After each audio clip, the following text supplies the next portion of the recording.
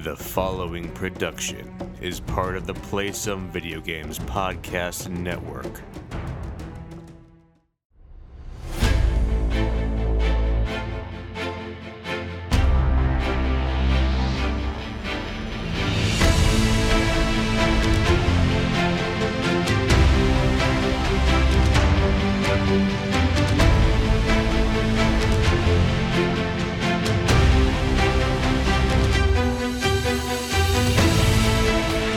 Greetings, stuffies, and welcome to Bored with Video Games, the gaming podcast that strives for the right balance of coverage for the games you play on your table and on your television. You can think of us as the Kelvin and Hobbes of gaming podcasts. We're a proud member of the PSVG Podcast Network. I'm one of your hosts, Kyle, and joining me on this co-op adventure, the guy whose imagination is so vivid he brings me to life. Josh, how are you doing this evening? Tired. I'm good. I'm tired. I have a question for you. Now, one could argue Calvin imagined Hobbes or Hobbes imagined Calvin. Oh, well, how do you take it? Oh, I mean, the tiger's fake. I always forget if he's Calvin or Hobbes. I'm pretty sure he's Hobbes. Calvin right? is the kid, Hobbes is the tiger, yeah. It's been ages since I've read a Calvin and Hobbes. Are you a fan of Calvin and Hobbes? Oh, yeah, for sure. I was a fan. I don't know. They're not still active. No, not at all. Right? No, I haven't been in quite some time. Yeah, I used to have the books, like the big collection of books, and used to read them in the paper when that was a thing. Mm-hmm. And yeah, of course, I think it's a shame that kids don't have comic strips as much as they did when we were growing up, at least. That's true. I did read those quite regularly, and Calvin and Hobbes was definitely a favorite. And it's interesting too, because this week I didn't change like the intro part because I still use stuffies because it's kind of appropriate in this time too, because you got Hobbes who's stuffed, yeah, potentially, depending on how you think of it, and then you have, we'll talk more about why I stuck with that a little bit later. But have you seen? It wasn't an official Calvin and Hobbes strip, but have you seen the one that talks about Calvin having to take like medicine for like ADD? No. So there's actually it's actually kind of like heartbreaking. There is a strip that you can find that it's not an official one. It was done by someone, but it's basically Calvin like working on his homework, and Hobbes is like, "Hey, let's go have these adventures. Hey, let's go do these things." And Calvin's like, "Stop! I need to focus on this. Stop! I need to focus on this. Stop! I'm doing my homework. I need to focus on this." And then the last panel of the strip is Calvin doing his work, and Hobbes has turned back into a stuffed toy. Oh, man. Yeah, it's actually like really like, oh, man, like that's, whew, all right, that's some deep stuff right there. Like, looking for this tribute cartoon, and we have some deep things going on there. So, jeez. Yeah, it's pretty intense. But hey, this is not a podcast about comic strips, so that would be a good podcast. This is a podcast about games. So thanks so much for joining us each week. As always, hit us up on social media at BoredWithVG on Twitter and on Instagram. You can find us on Facebook at facebook.com/BoredWithVG. So feel free to go say 5-star rating over there. And if you have a long form piece you'd like to send us, go ahead and email us at boredwithvg@gmail.com. And as always, use that hashtag BoredWithVG so we know all the cool, awesome things you're talking about, the cool, awesome things you're playing, and we can be part of that awesome conversation that you are having out there on the internet. So enough of that housekeeping stuff. Josh, what have you been playing on your tabletop? I'll let you guess. I'll give you 2 guesses. My guess is going to be you haven't played anything. That's correct, sir. It was a long weekend. We had a lot of stuff going on. So we had snow to deal with. How much snow have you guys gotten? Well, let's see. Last week we got 16 and a half inches. Well, that's not that much. I mean, come on. And then today, I don't know what we're at now, but as of 4 hours ago, we were at 17.7 inches. It's still snowing. It's not supposed to stop till 5 a.m. tomorrow. Nice. So I don't know. We're looking at like 20, 24 inches for the storm. And we have another one coming next week. We just found out today. Well, it'll March is clearly a lion for you guys. March is often the snowiest month of the year. So it's living up to that billing. Yeah. For sure. There's 270,000 people in Massachusetts without power. Luckily, we live on the same grid as a school, so we hardly ever lose power here. But we should say, just in case, if there are audio issues or anything like that, like they are likely weather related in the situation. Yeah, my setup is not. If anything happens, it's because we lose power or internet goes down, which is very possible. But yeah, we just didn't get any games to the table. I was really looking forward to getting another game or another attempt at Stuffed Fables in. And even Onitama's, I'm just looking at it because I feel like it would be an easier game to pick up and get to the table. We'll get something. We'll play something maybe tomorrow night, maybe over the weekend. But it's going to be another hectic weekend. We got St. Paddy's Day. We have sister-in-law's baby shower. We have stuff going on. So, it's just getting tighter and tighter, but we'll squeeze something in. So is St. Patrick's Day a big deal for you all? This will be our first, well, technically it'll be our second St. Patrick's Day with a baby, but this will be our first one with a 1-year-old. Gotcha. It's not my wife loves to cling to her Irish roots, which are very short. If I have Irish in me at all, it's a very small percentage. I like to celebrate it, but we have a local brewery named Wormtown Brewery, which is named after Worcester. And their birthday, technically, is St. Patrick's Day. So every year they do a big event at the brewery, which I've gone to every single one. And even if it's if it fell on a Wednesday or something, I would still be able to stop in. So for me, that's a big deal. I mean, taking a 1-year-old to a brewery isn't necessarily something people love, but it happens. People go in with strollers and, so I might stop in and give them a visit, but that'll be my day. And then my job as the, brother of the father to be is I have to go help pack up and carry all the baby stuff back to their house. So a large portion of my day Saturday will be moving things. So maybe if I pack a board game with me, maybe I can convince them to play at his house when we get there. Yeah. And you had mentioned Onitama, it is super easy to learn, very easy to teach, and a very quick game. So if you're looking for something you can teach in 5 minutes and be done within 20, it is an excellent option if you're just looking for something easy to squeeze in there. Perhaps that's what I'll do. So here's the other big question then. So that's your St. Patrick's Day plans. What are your St. Urhos Day plans? You'll have to tell me what that is and when it is. So St. Urhos Day is the day before St. Patrick's Day. It's the 16th. It is a Finnish day, and it celebrates the day that St. Urho removed or led all of the grasshoppers out of Finland. Okay, what a terrible story. Why are you laughing? How is that any less ridiculous than St. Patrick's Day? The grasshoppers, man.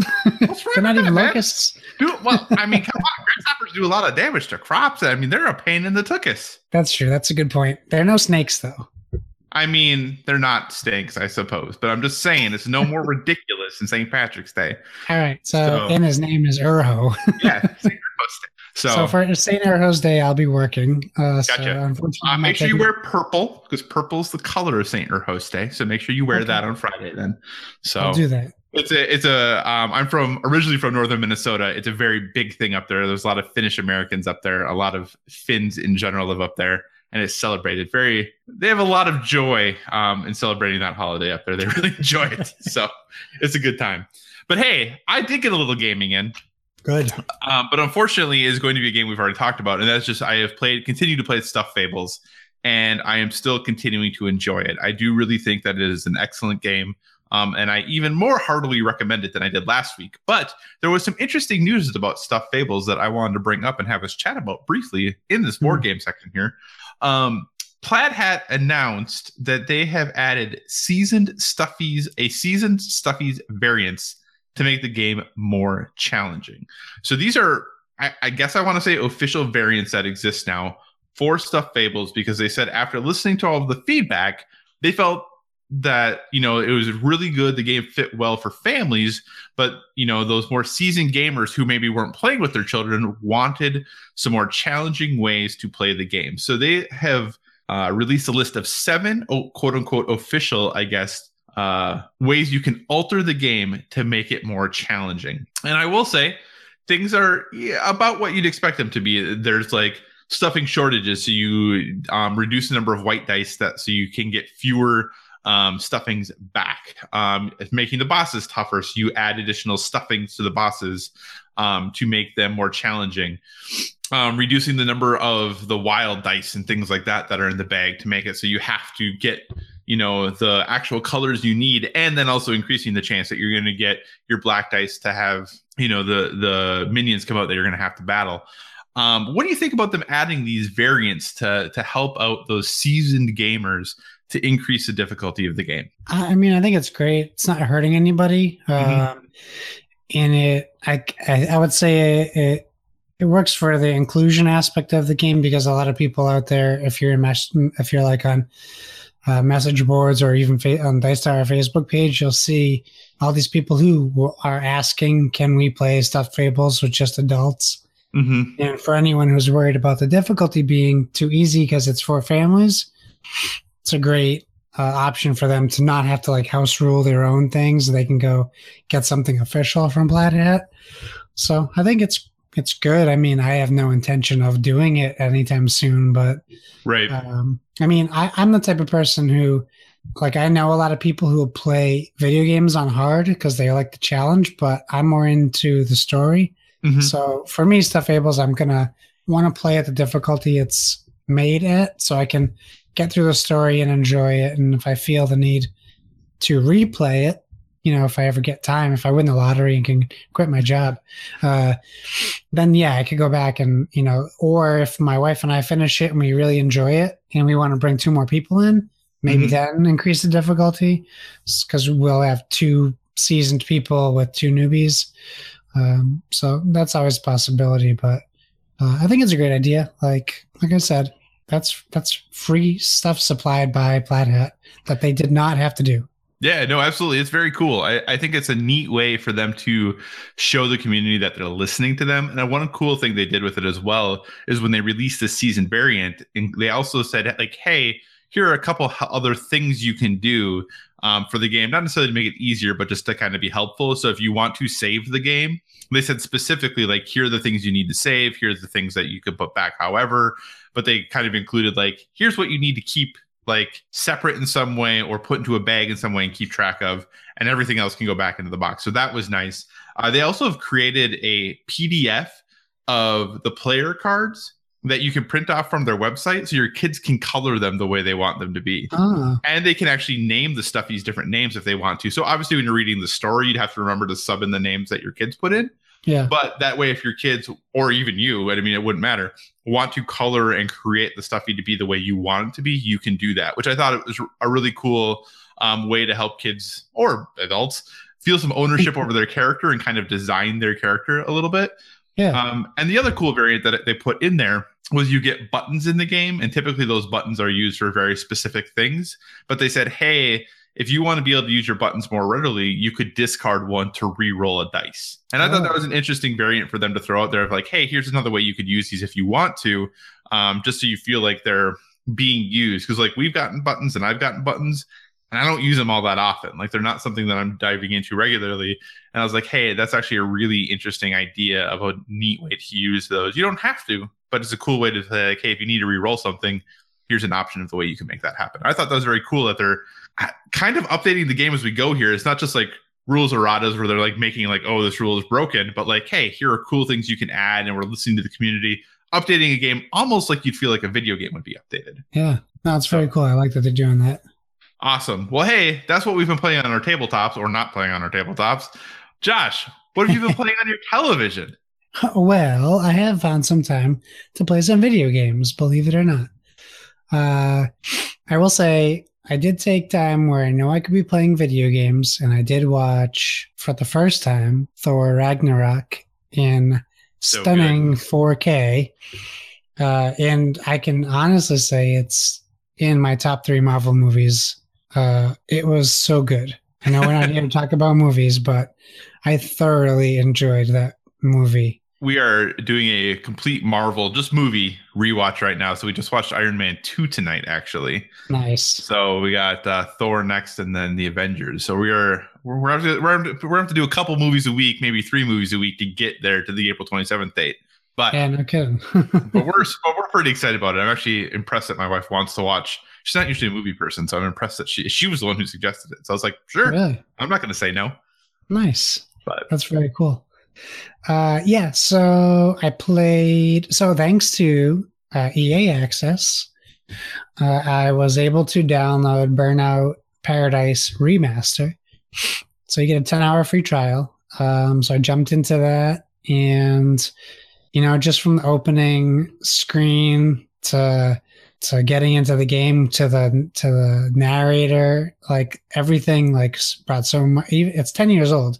Mm-hmm. Brought back so much like nostalgia, so many feels for the Burnout series that it's been a long time since we've had a good Burnout game. I think Split Second was like Disney's way to try to bring back Burnout, and it wasn't bad, but it wasn't Burnout. So I've been just cruising around Paradise City. I forgot how open world it is. Mm-hmm. Like you literally, if you want to race, you literally just stop at a traffic light and it will pull up an event for you.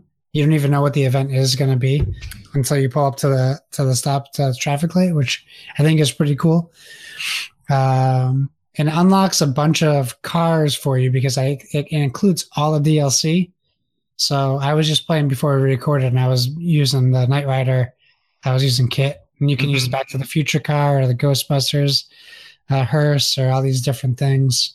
So I'm just enjoying it. If you love the Burnout series, it comes out this week at $40, which is a pretty good price, especially considering that the remaster is in 4K if you have a 4K TV and an Xbox One X.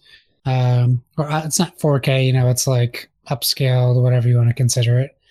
But it looks great. It runs smooth. No hiccups. So they did a great job on the remaster. It feels like a new game, even though it's 10 years old. And then I jumped into Xbox Early Access Darwin Project. I'm not sure if you've heard of this. I heard about it when I saw it on my Xbox downloaded. Yeah. Oh. So because it's early access, you only get a 2-hour free trial, and then you have to decide if you want to purchase it or not. So I didn't really know what it was. I saw that Major Nelson posted a tweet about it, so I checked out some screenshots and I looked at some clips, and it turns out it's another battle royale style game. Mm-hmm. So I wasn't going to download it, and then for whatever reason, I just was like, I got a few minutes. My kid's taking a nap. I'll try it.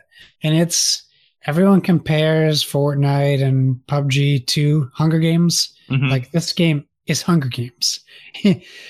Kinda. You can play. So you play as these guys or girls. I didn't see any female characters, but I don't think that they're not in it. I just didn't see any. In like a weird like Ice Age kind of environment, but you can battle. You only have a bow and arrow or a axe or a shovel, and it's all melee. Mm-hmm. You can craft fire to keep yourself warm if you're getting too cold. Craft arrows. You can craft a coat to keep yourself warm. And then you can craft traps. You can destroy trees to get wood and other objects to get material. And then you can, if you find these electronic devices that are in the map, if you interact with them, you get electronics, and electronics let you build either like a shield, camouflage, and there was one other option, like a teleport. Okay. And you use these in the game as well. That's in the main game, but you can also play as the game director, which is okay. I have heard of this game now. So the map is set up in a circle, and there's quadrants. It's not like PUBG or Fortnite where the map is slowly getting closed on you. Mm-hmm. This one, the game director, just like in Hunger Games, can send lava into a sector. Mm-hmm. They can do all these things, but they close sectors off slowly but they get to choose what sectors they close off, and they can see where the players are at all times. Okay. So they can kind of guide people towards each other or create these labyrinths where essentially you could get trapped in a sector if you don't get out fast enough. And then it comes down to sudden death usually. And the queue to get it to play as the game director is crazy long. So I never got to play as the game director just because I knew if I waited, it would take up all my trial time. Right. It was fun. I will say that I can't say I'd spend the money just because Fortnite's free and I already own PUBG. So I don't necessarily need another game like that. But it does add that extra that the other two doesn't have that more people are familiar with from the Hunger Games series. Like you can totally relate to wanting to be that person.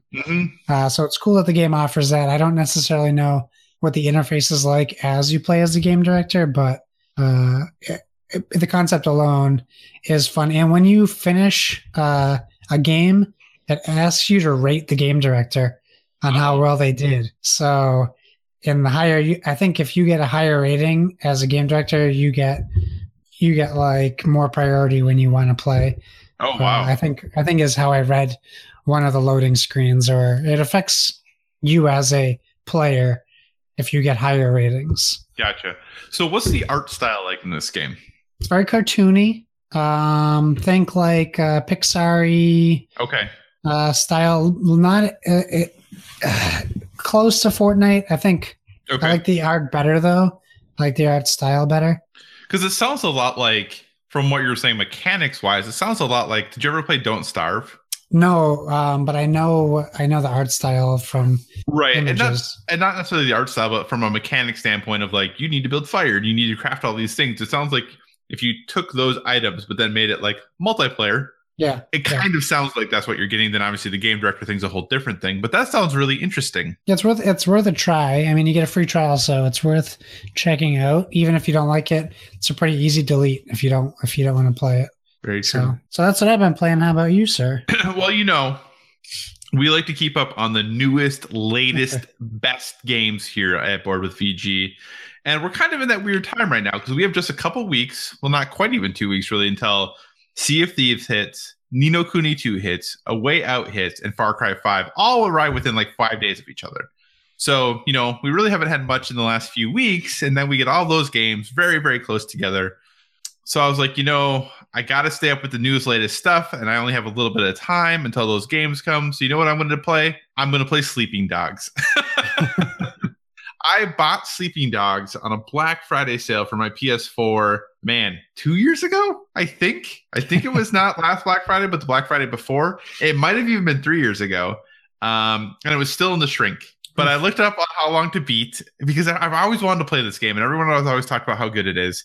So I looked up on How Long to Beat it was, and I was like, okay, I think I can get this done before all these other games hit. So I unwrapped it, put the disc in, started playing it, and oh my gosh, I'm so sad I never played this game sooner because this game is amazing. Is it? Have you ever played Sleeping Dogs? No, but it's on. I have the definitive edition on Xbox. Perfect, and that's because that's the exact edition that I have of it. It basically is GTA, but with no guns. It's all hand-to-hand combat. I shouldn't say no guns, almost no guns. It's almost all hand-to-hand combat. So you go in and you're kind of having like the beat 'em up brawl, like kind of like Arkham combat almost, but it's in an open world game in Hong Kong where you are playing an undercover cop who is playing basically both sides. So like half your missions are like, I'm the police officer going to help the citizens. And the other half is I am infiltrating this mob organization and trying to work my way up and doing these really dirty, seedy tasks for them to like gain their confidence. So it's really, really an interesting dichotomy between like, I'm the cop being a good guy going to do the good things, but part of my job is to be part of this organization and work with them. So I have to do some really gross things too. It's just really, really interesting. And the combat is fun and interesting. It's not super deep. I mean, it's definitely like hit square to punch, hit triangle to counter, right. Hit circle to take people down. Like it's not super deep, but it's just really fun and really engaging. The world is pretty cool. It's a setting and characters you don't see very often in games. I'm just really enjoying my time with it. I'm having a lot of fun playing it. I have some nitpicks, like, obviously this is an older game. It came out in like 2012, I think, initially, and this is the remastered version of it. Still, the graphics are a little not the best. They look good, but they don't look, when you compare it to current games, not great, even though it's remastered. The driving, as I said, I'm not a huge fan of driving, so I'm probably just really bad. But the driving mechanic of the game is a little bit wonky. Like somehow some of the vehicles handled just don't feel good, especially motorcycles. Like the turning radiuses on them are super wide. So even if you like do like a handbrake or emergency brake turn, like everything swings really, really wide. And they do this really weird thing of while you're leveling up, you level up in like, there's multiple ways you can level up. The two main ones are, hey, my mob or my bad guy level up, and then my good guy police level up. But anytime you cause like property damage or like run over innocent civilians, you lose the number of points you're going to get from your police side. So like when you're driving, like you actually have to try to stay on the road and not like drive on the sidewalk and run people over when you're doing missions, because you'll lose like points to level up. And for me, that's really bad. Like I'm not very good at driving, so I was losing a lot of points for running over innocent civilians. So that was very sad. But overall, I'm really enjoying this game. Since you already have it on Xbox, I would highly recommend you jump in and give it a whirl. It's a lot of fun. It like I said, it has a lot of the same trappings as the open world games of there's a lot of different things to go do. There's races to do. There's like martial arts clubs to like become victorious in, a lot of different side missions. Plus, though, you have these two kind of interwoven main storylines that you're going through at the same time. So it's a really interesting, cool game. I'm really enjoying it. I'm having a lot of fun with it. I highly recommend, if you don't have it, to pick it up. It goes on sale all the time for like $5. And I think it probably is going to be 20 to 30 hours to finish and have like a good, fun time during that 20 to 30 hours. The controls are a little bit wonky. They're not absolutely perfect. The running is kind of, I feel like I'm kind of like weaving a lot when I run. But overall, it's a really good game, a really fun time. I'm really bummed because United Front Games, the group that made it, that studio got shut down, probably because I didn't buy the game when it originally came out. So I'm partly to blame. But it was published by Square Enix. So I'm hoping that potentially someday we maybe might get a sequel to it. And there's rumors, or at least they were trying to make a Sleeping Dogs movie or series. I don't remember, but Donnie Yen is like attached to it. Nice. So that would be super cool because I am a big fan of Donnie Yen. I think he does some sweet stuff. So I would love to see it resurrected that way. And if it does get resurrected that way, maybe that means we could get another game as well. So Sleeping Dogs, that is what I've been playing until all of the really new awesome stuff starts hitting next week. So with that, let's jump into our topic of the show this week. And it's a Grab-Bag-A-Palooza. This is our second Grab-Bag-A-Palooza show. So I had to come up with a fancy name for it this time because I didn't want to number them. So this is Grab-Bag-A-Palooza Remix. Next time we do one, I'll have to come up with another name for it, but Remix is what it is today. So this show is all dictated by you all and the questions that you have sent us and the conversations you've been having. So we're just going to kind of roll through some of the questions that you have and answer them and have discussions about them. And it's going to be a grand time. The first question comes from super listener Shipleg, aka @Dopalicious on Twitter. He says, hey, just did a VR experience game with friends last weekend, which would have been a couple weekends ago now, and it totally warmed me up to PSVR. Is it worth it? Notable VR must-haves. I'm still on the fence, but I mean, top 100 on my first go, it's a natural fit. Included in his tweet was a picture of his placement in the game after he was finished, so he did quite well. Josh, I know you don't have VR. Correct. Do you have any interest in VR? Have you played VR? What are your thoughts on it?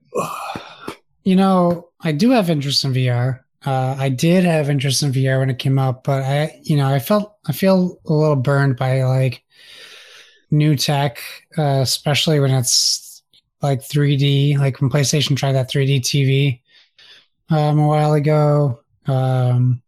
So I want it to be successful, but I couldn't justify jumping in again on it, if that makes sense. Like I have interest. I feel like, so he did a VR experience, and that's something I really do want to try.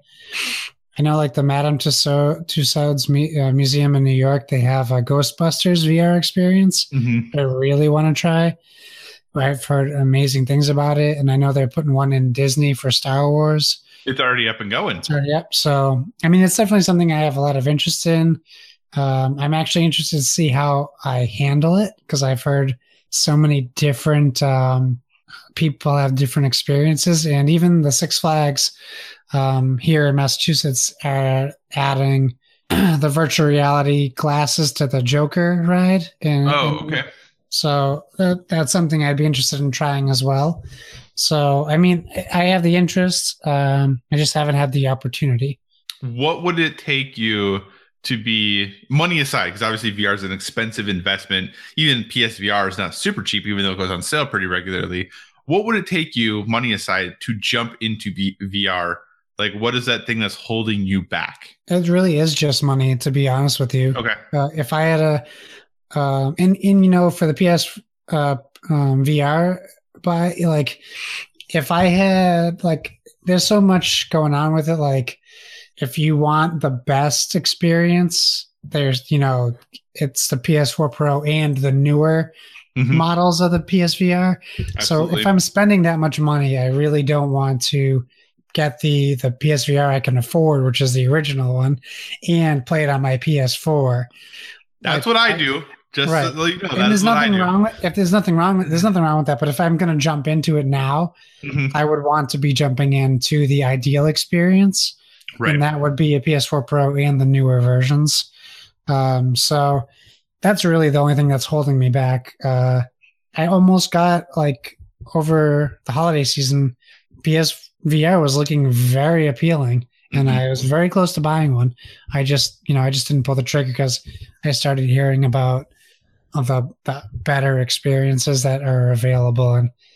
And with the way that the console generations are going, I just get a little gun shy about pulling the trigger so close to another E3 where we could be hearing about new consoles coming out. Do you think we're going to get that announcement at E3? I don't know. I mean, I just bought an iPhone X, and now I hear there's going to be 3 new iPhones this year. So I'm fed up with technology.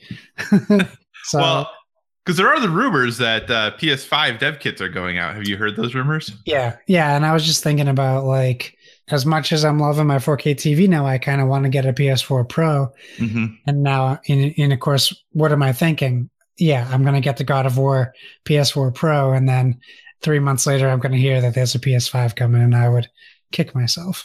Do you like the look of the God of War PS4 Pro? I didn't at first. Aesthetically, it wouldn't fit with my entertainment center now that everything is black again. Now that I don't have my Xbox One S, but I kind of like it now. Now that I pay more attention to it, to the detail of the design. But when I first saw it, I thought it was as an Italian. I've pictured it's very gaudy, if that makes sense. It fits for God of War, but GAW. Yeah, GA. Yeah, sorry. It's like walking into your 90-year-old Italian grandmother's house while she's making Italian cookies. It's something you'd see hanging on the wall. In my opinion. No, that's okay. I didn't like it either at first, but I applauded them for going for it. They've gotten a lot of feedback, we'll say, about how their special editions have been pretty underwhelming. Xbox's special edition consoles look spectacular. They've been doing an excellent job with them. That Minecraft one is stellar. The PS4 ones have been pretty boring, not really great. So I appreciate that they're at least they knew what they had an aesthetic they wanted to go for, and they went for it. May not appeal to you, but they went for it, and that's cool. I'm a big fan of VR. I really enjoy it. I do have a PSVR. I have the original one. I got it on launch day. I pre-ordered one, and I am playing it on a base PS4. Are there some annoyances? Absolutely. The cord management is still dumb, but you see now that wireless VR is a thing that's coming in probably sooner than we thought it was going to be. But with the PS4, that's just not something that's going to happen. The PS4 is so underpowered to even run what it does for VR is kind of amazing to me. So I think cable management on your PS4 is just kind of a thing you're going to have to deal with. It's not too bad.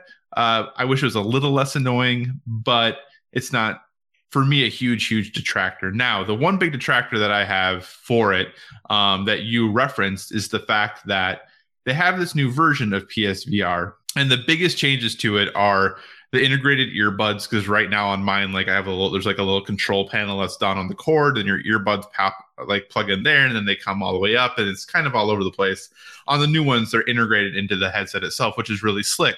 The even more important thing is the pass-through box, which you have on the bundle that I have. It does not support HDR.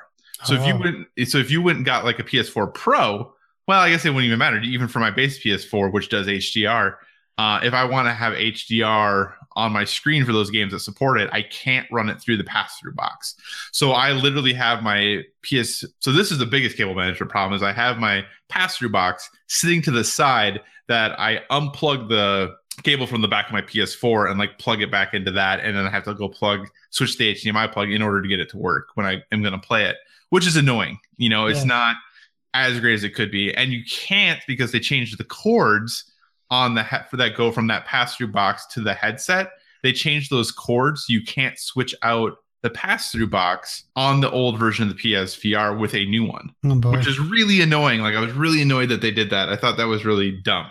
With all of that being said, I really enjoy VR, though. I think it truly is, like, games are looking prettier and looking more gorgeous, which is great, but playing games in VR is something that is truly different and wholly unique to anything you're going to see, no matter how pretty a game is on a 4K television with HDR, which is gorgeous. I have one too. Like, it's really stunning and beautiful. There's just something different about playing things in VR. Now, if I was going to say, like, hey, here are the PSVR games that I think are the greatest experiences, obviously Resident Evil 7 in PSVR is exceptional. Moss, which I talked about a week or two ago, is a phenomenal game that I really like. Tethered, which is a game that I typically wouldn't like, is kind of a god game where you have these little guys that you're helping them rebuild their kingdom, basically, and you're tethering them to different job responsibilities. Not usually my style game, but that one I really enjoy. Super Hot in VR, like, it's fun as a regular game. In VR, it's just next level. It is so cool in VR. That game is great. I still think Rez is a lot of fun. Thumper in VR is mind-boggling how fast that game goes in VR, and at least for me, I don't get sick at all. I think is pretty exceptional. So those are all games, I think. And then I really want to play Sprint Vector. I haven't had a chance to play Sprint Vector yet, but off the top of my head, those games are all excellent experiences I have had in VR.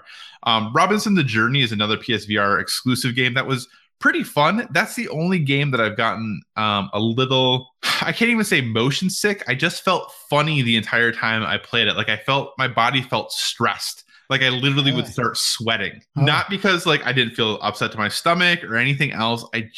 Something just felt off while I was playing that game the entire time. I have played Farpoint, which is also excellent. Has smooth movement forward and backwards, side to side. I didn't get sick. Like, I had no issues in that game at all. But some reason, Robinson the Journey, I felt off the entire time I played it. The game's beautiful for a VR game. But that was the one that for me, that was a little weird. So, hey, there we go. That's VR, in-depth knowledge of VR. Shipleg also wants to know that he states that he has been having the urge lately to paint some minis, especially games that they want to enjoy with my girls. Thanks, Stuff Fables. Have you all gotten into painting? Josh, are you a painting guy? Do you enjoy painting minis? I have no artistic talent. I want to have it, but I don't. I tried. Renegade Games was asking people on Instagram for people who might want to try painting their Planet Defenders game minis. So I kind of shout out a thing to them, and I was like, hey, I don't paint minis, but I would love to get into it, and this would be a great way for me to try it with my wife and see if it's something we liked. And they were like, oh, well, I'll get back to you. And I never heard back from them. So I'm assuming they went with someone more talented with painting minis. But yeah, I don't know. I don't think that I have the patience. I do. I just don't think I have the talent for it. So it's something that I have steered clear of. I also don't have enough mini games that I play. I have enough games with minis. I just don't play them. Gotcha. So, I could easily paint Star Wars Armada that I have sitting up there, but I think for me it's too daunting of a task, especially for time. But it's something I would love to do if I ever had the opportunity, but I just don't see it. Right. Have you ever played, or do you play a lot of like Warhammer or any of those like super intense, like that's all the games we have, or all the things we have are minis games? Do I ever want to play them? No. Like, or have you played them? No, I have no interest. Okay. So back in the day, I had a good friend who played a lot of Warhammer Fantasy. So I was like, okay, I'll get into this. I'll play some as well. So I bought a whole bunch of high elves and I started painting them. And let me tell you, it gives you a newfound respect for how awesome some of those people do. Like, it really is impressive for the small details that they do and how they're able to kind of bring those things to life. So I have done some painting. I did paint some high elves. I didn't quite finish my entire army because then I ended up moving. So the people I played Warhammer with, I don't live by anymore. So I never quite finished painting that army. And honestly, I haven't followed Warhammer at all since then. But I always have that desire to, when I get games, go ahead and paint the miniatures. I'm just worried I'm going to ruin them. Yeah. You know, like I'm such a perfectionist that I'm always worried that I'm going to do something that's just not going to look good. I will say the minis from Stuffed Fables, I do really want to paint. I think that it could be a good time. I still have all the paint and all the supplies. I have all the brushes. I have everything still. Maybe I will just take the risk on something I'm not playing very often anymore and paint those so that if they look bad, it's not a big deal. Yeah. So I think Shipling, if you are going to paint, do it and share pictures with us, because I think it is a cool, different side of the hobby. Like, there are people who like that is what they're all about, is painting minis, and there's plenty of tutorial videos on YouTube. I think if it's something you're interested in, to go for it. Just be patient with yourself and maybe don't try to be as complicated as some of those tutorials get your first time, or go for it if you want to. Roll the dice and let it roll. Very true. Very true. Okay. So we got 2 questions from Kevin Austin. That's at PSVG Kevin. We'll start. Well, I don't want to say easy. We'll start with this one. Seems like lately board game developers are playing a game of how much can I charge and get away with? Do you see this as a trend as well? And do you, I gotta correct his writing. Do you see this as a trend as well? And do you think the bubble will burst and cause damage for the industry as a whole as a result? So what do you think? Well, it's funny because you and I have kind of been having these conversations that there are a number of games that are coming out and the price tags are getting they're getting up there. You know, I pretty much assume now that every game I'm going to back on Kickstarter, it seems, is going to be $100. You know, I currently am backing Edge of Darkness, which is $100. Dinosaur Island just came out, and since I missed it last year, to get everything now, I think it was like $150. Yeah, for everything. For everything or something in that ballpark. I just backed Seventh Continent, which I should be getting this month sometime. That was over $100. You know, if you haven't seen, there's this really amazing Harry Potter miniatures game that's coming out. They were going to do a Kickstarter for it, but they decided not to. To get everything for that game, it's $370. No way, Jose. There's the Batman minis game, which was the same boat. It was like something in the $300+ range to get everything for it. I think there is a little bit of a disconnect going on between the quality levels that people think we need to get to and how much money people like. At some point, I feel like we're going to reach a tipping point. Maybe we won't. Maybe everyone who is, you know, a hobby board game person has a ton of money and they're not like me and they can just keep buying all these games. But I was really bummed about the Harry Potter game because, man, that game looks incredible. The mini sculpts on that thing are really nice. They did a really smart thing in having a really talented person paint most of those minis to say, hey, look how good these can look. But I can't justify that price. Yeah, it's too much. What do you think? Are games getting too expensive? So I will say, like, so the Pacific Rim Kickstarter came out on Monday, and I was talking to my wife because we're big fans of it, and I was like, hey, that Kickstarter launched today. As I'm loading up the pitch, I was like, what do you think it's going to cost? She's like, it's a mini game. And I said, yeah. And they're pre-painted figures. Oh. And they're big. And she's like, what do you she's like, 100. I said, yeah, that's what I was thinking too. $49 for the core set. So if you read what they're doing, they say They want to make it affordable for everybody. Mhm. So the core set comes with one kaiju, which is the monster, Mhm. and one Jaeger, which is the robot. And that's what you get in the core set. And then you get the game. And then certain stretch goals will unlock free content. Like they unlocked 3 3D buildings for free. And then certain Kickstarters will unlock characters which you can add on if you want. And I don't remember the conversion because it's in a different currency, but you add on a certain amount to your pledge to add the characters that are being unlocked. There was like an early bird for $90. You could get the core set plus 2 more minis, and one was a limited edition one, but you have that option as well. I think like when I see Kevin's question, I think we have this problem right now where only the expensive games are getting the press. And for every Kickstarter that is a game over $100 or $100 or more, there's 15 awesome games coming out at $20, $30, $40. So they're there. You just got to do a little digging. I think Renegade just dropped 3 games last week or 2 weeks ago that are $40 price tags or 30.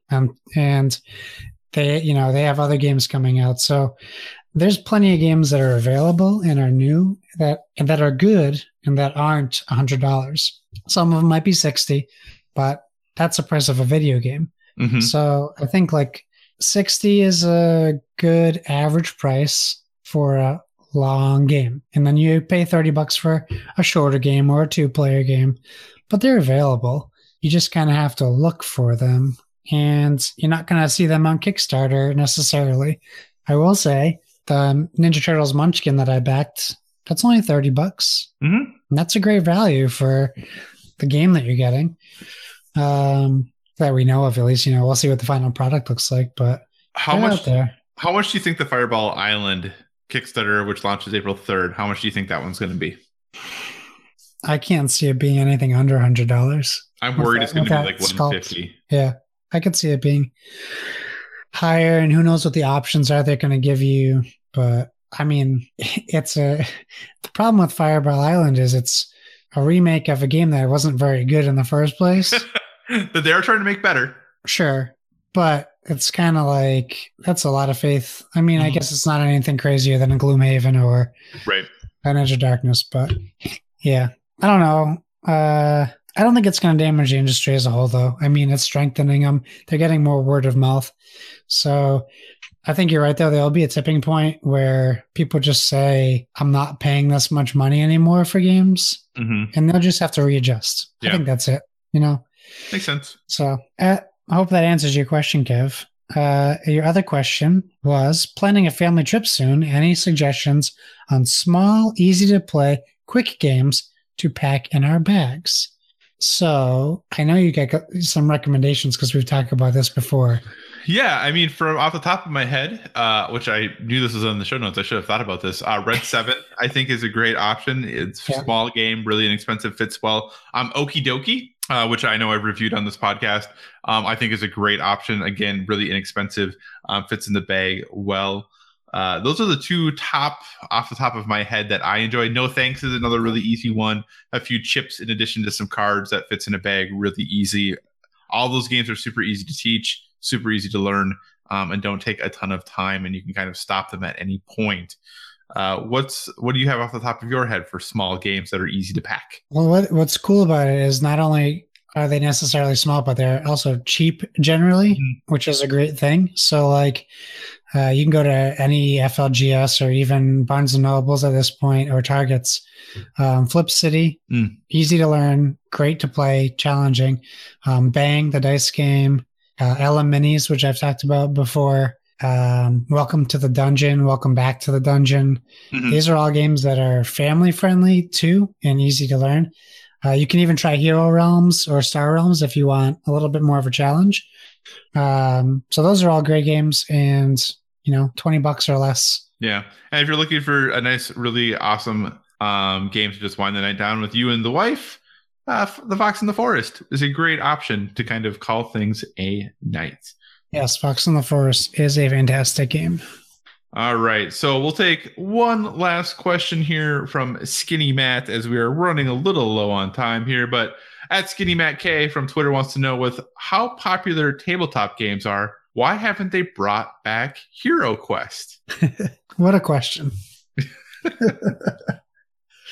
you want to tackle this one first? Yeah, sure. Why not? There's a market for it. The problem is the market for it have all the pieces already, and it's a game that is still played by this like crazy underground select group of people. I think they don't bring it back because it would cost too much money and table space, and you talk about expensive Kickstarters, like this would be like $1,000 Kickstarter to get everything, if not more. I think they could do it, but I don't see that. I mean, it's big in trading circles and it's big in like nostalgia groups, but I don't know how many people really know about it. It would be like a Fireball Island redo. Like Restoration Games would have to be like, I want to do something crazy. Let's try to bring back Hero Quest. And I guarantee you, I can't guarantee you, I bet 78% of our listeners have no idea what Hero Quest is. Okay, so I want to clarify, because depending on everything you just said, I think potentially people might be confused. Were you talking about Hero Quest or Hero Escape? Oh, crap. See, now I was talking about Hero Escape. So maybe I don't know what Hero Quest is. Plastic and everything. I was like, okay, I think we're talking about different things here, but sure. Oh boy. Okay, editor's note. Cut that. No, I guess I'm confusing with Hero Escape, because that's exactly what I was thinking of. You're familiar with Hero Quest though? Apparently not.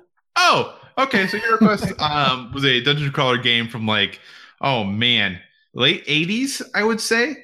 It was, if you remember, I think I'm Googling it. Keep talking. Yeah, it came out, I think, from Milton Bradley. I think it was done in conjunction with Games Workshop. They were the ones that had the Kickstarter that like a different company was doing from like Europe like 2 years ago. That got like, they raised a ton of money and then it got shut down because they didn't have the rights to do it. If you might remember about it. So that sounds familiar. Yeah. So here is the thing. Number one, Hero Quest and Hero Escape. Man, how often do I have to think very long and hard in my mind which one of those I'm supposed to be talking about?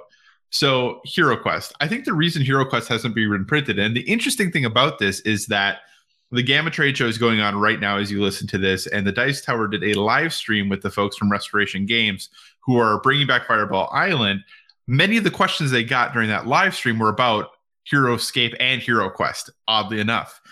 Hero Escape, they said it's just way too expensive. There's no way they could afford to do Hero Escape. But for Hero Quest, they said one of their two most popular games requested, and apparently the rights for it are just a nightmare as far as who actually has what rights for Hero Quest, as far as the publishing rights, the rights for the world and the lore that the world exists in, because that tends to sit with Games Workshop. The mechanics in the game, like apparently it is a very complicated minefield of who has the rights to make this game happen. And it's just one of those games that I think everybody would really, really love to have it come back, because they have a lot of childhood memories, especially if they played the game back in the late 80s, early 90s. But having all of the stars aligned properly for that game to come back at a cost that would make sense, I think is going to be very, very challenging. And there have been multiple attempts to bring Hero Quest back, and all of them has failed because the rights are like divided between so many different groups that nobody really knows who can do what. And like somebody will think they have everything in place, but then this other group that they never realize has this right to this one thing so that they can't do it.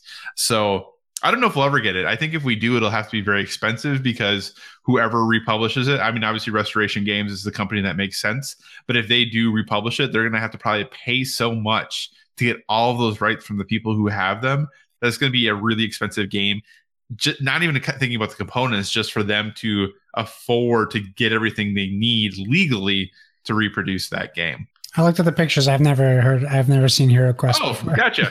So, hey, whether you were thinking Hero Quest or Hero Escape, there's answers for both of those things as to why they will never be reprinted. But yeah, lots of plastic. And apparently plastic is really expensive for Hero Escape. So yeah, that's why that won't get reprinted ever. It's just really expensive. There you go, Matt. I answered a question you didn't even have. All right. Oh boy. So the lovely folks at the PlayStation Experience podcast asked us a question, and we're out of time, so we're not going to get to it this week, but we will get to it next week, folks, over at PSXP. So don't worry, we hear you loud and clear, and we will answer your question next week on our show. But hey, Josh, it has been an awesome time hanging out with you this evening. But what do you say we wrap this show up? That sounds like a fantastic idea. Thanks for joining us, guys and gals. Remember, find us on social media. That's at BoardWithVG. Use that hashtag, which thank you guys. We got some people using that hashtag, not on just pictures, but posts. So hashtag BoardWithVG. That's BOARD. You can find us at facebook.com/boardwithvg. We get that lovely email, boardwithvg@gmail.com. And if our designer friends from Pandasaurus Games are listening and you want to shoot us an email and maybe send us some copies of your awesome game that we've been hearing about, we'll do an awesome review cast for that game. We'll talk about it. Make sure we plug you guys. I did back that Duelosaur Island, which I'm really looking forward to playing. Is that the only part you backed, or did you back the entire thing? You know, so I have Edge of Darkness, still hasn't come out. I just did $60 for Dice Throne Season 2. Now Pacific Rim, I also have. So I was like, I can't, as much as I really want Dinosaur Island, like, it's just not in the funds. I'm going to have to settle for Duelosaur Island right now. And then, I mean, it is kind of cool, though, that they're still giving you the option that you can get something. Like, you don't have to just pay, like, the higher price to end, like, it's an all or nothing type of a deal, you know? I think it's totally worth they're not overcharging at all because this is a very desired game. So I'll get Duelosaur Island and I'll just keep begging Pandasaurus for a review copy of Dinosaur Island. Yeah, because I had Spirits of the Forest, Everdell, Edge of Darkness, and then Dinosaur Island are all things I've backed in like the last month. And then obviously with, Fireball Island coming up, it's going to be another thing I'm going to have to back. Yeah. It's a really good thing that we are sharing games on Xbox because, I know, right? Man, gaming is getting expensive. And I have Ninja Turtles Munchkin coming out next week too. So I got a lot of money sitting in my Kickstarter waiting to be funded pile. Awesome. Anyways, that's our Board with VG plugs. What about you, sir? Where can people find you? Yeah, so you can find me in all the places: Twitter, Instagram, PlayStation Network, Xbox Live, Board Game Geek, all at Psychocross, CYCOCROSS. We are probably, I will say, tentatively planning on doing a once a week video game stream coming up soon. We'll give you more details on that once we get it all shook out and then we know exactly how it's going to happen and when it's going to happen. Likely it'll be on Mixer on Xbox, and then we'll upload the videos later to YouTube and all that good stuff. But just be aware, that's kind of in the cards. If you have other things you'd like to see us do, obviously always let us know. Hit us up at that social media at Board with VG. We want to hear all of your ideas and ways that we can improve the show to have you continue to enjoy all the awesome things that we do. Well, folks, it is that time. It's time to say goodbye. But hey, remember, whether it be board games or video games, never stop gaming.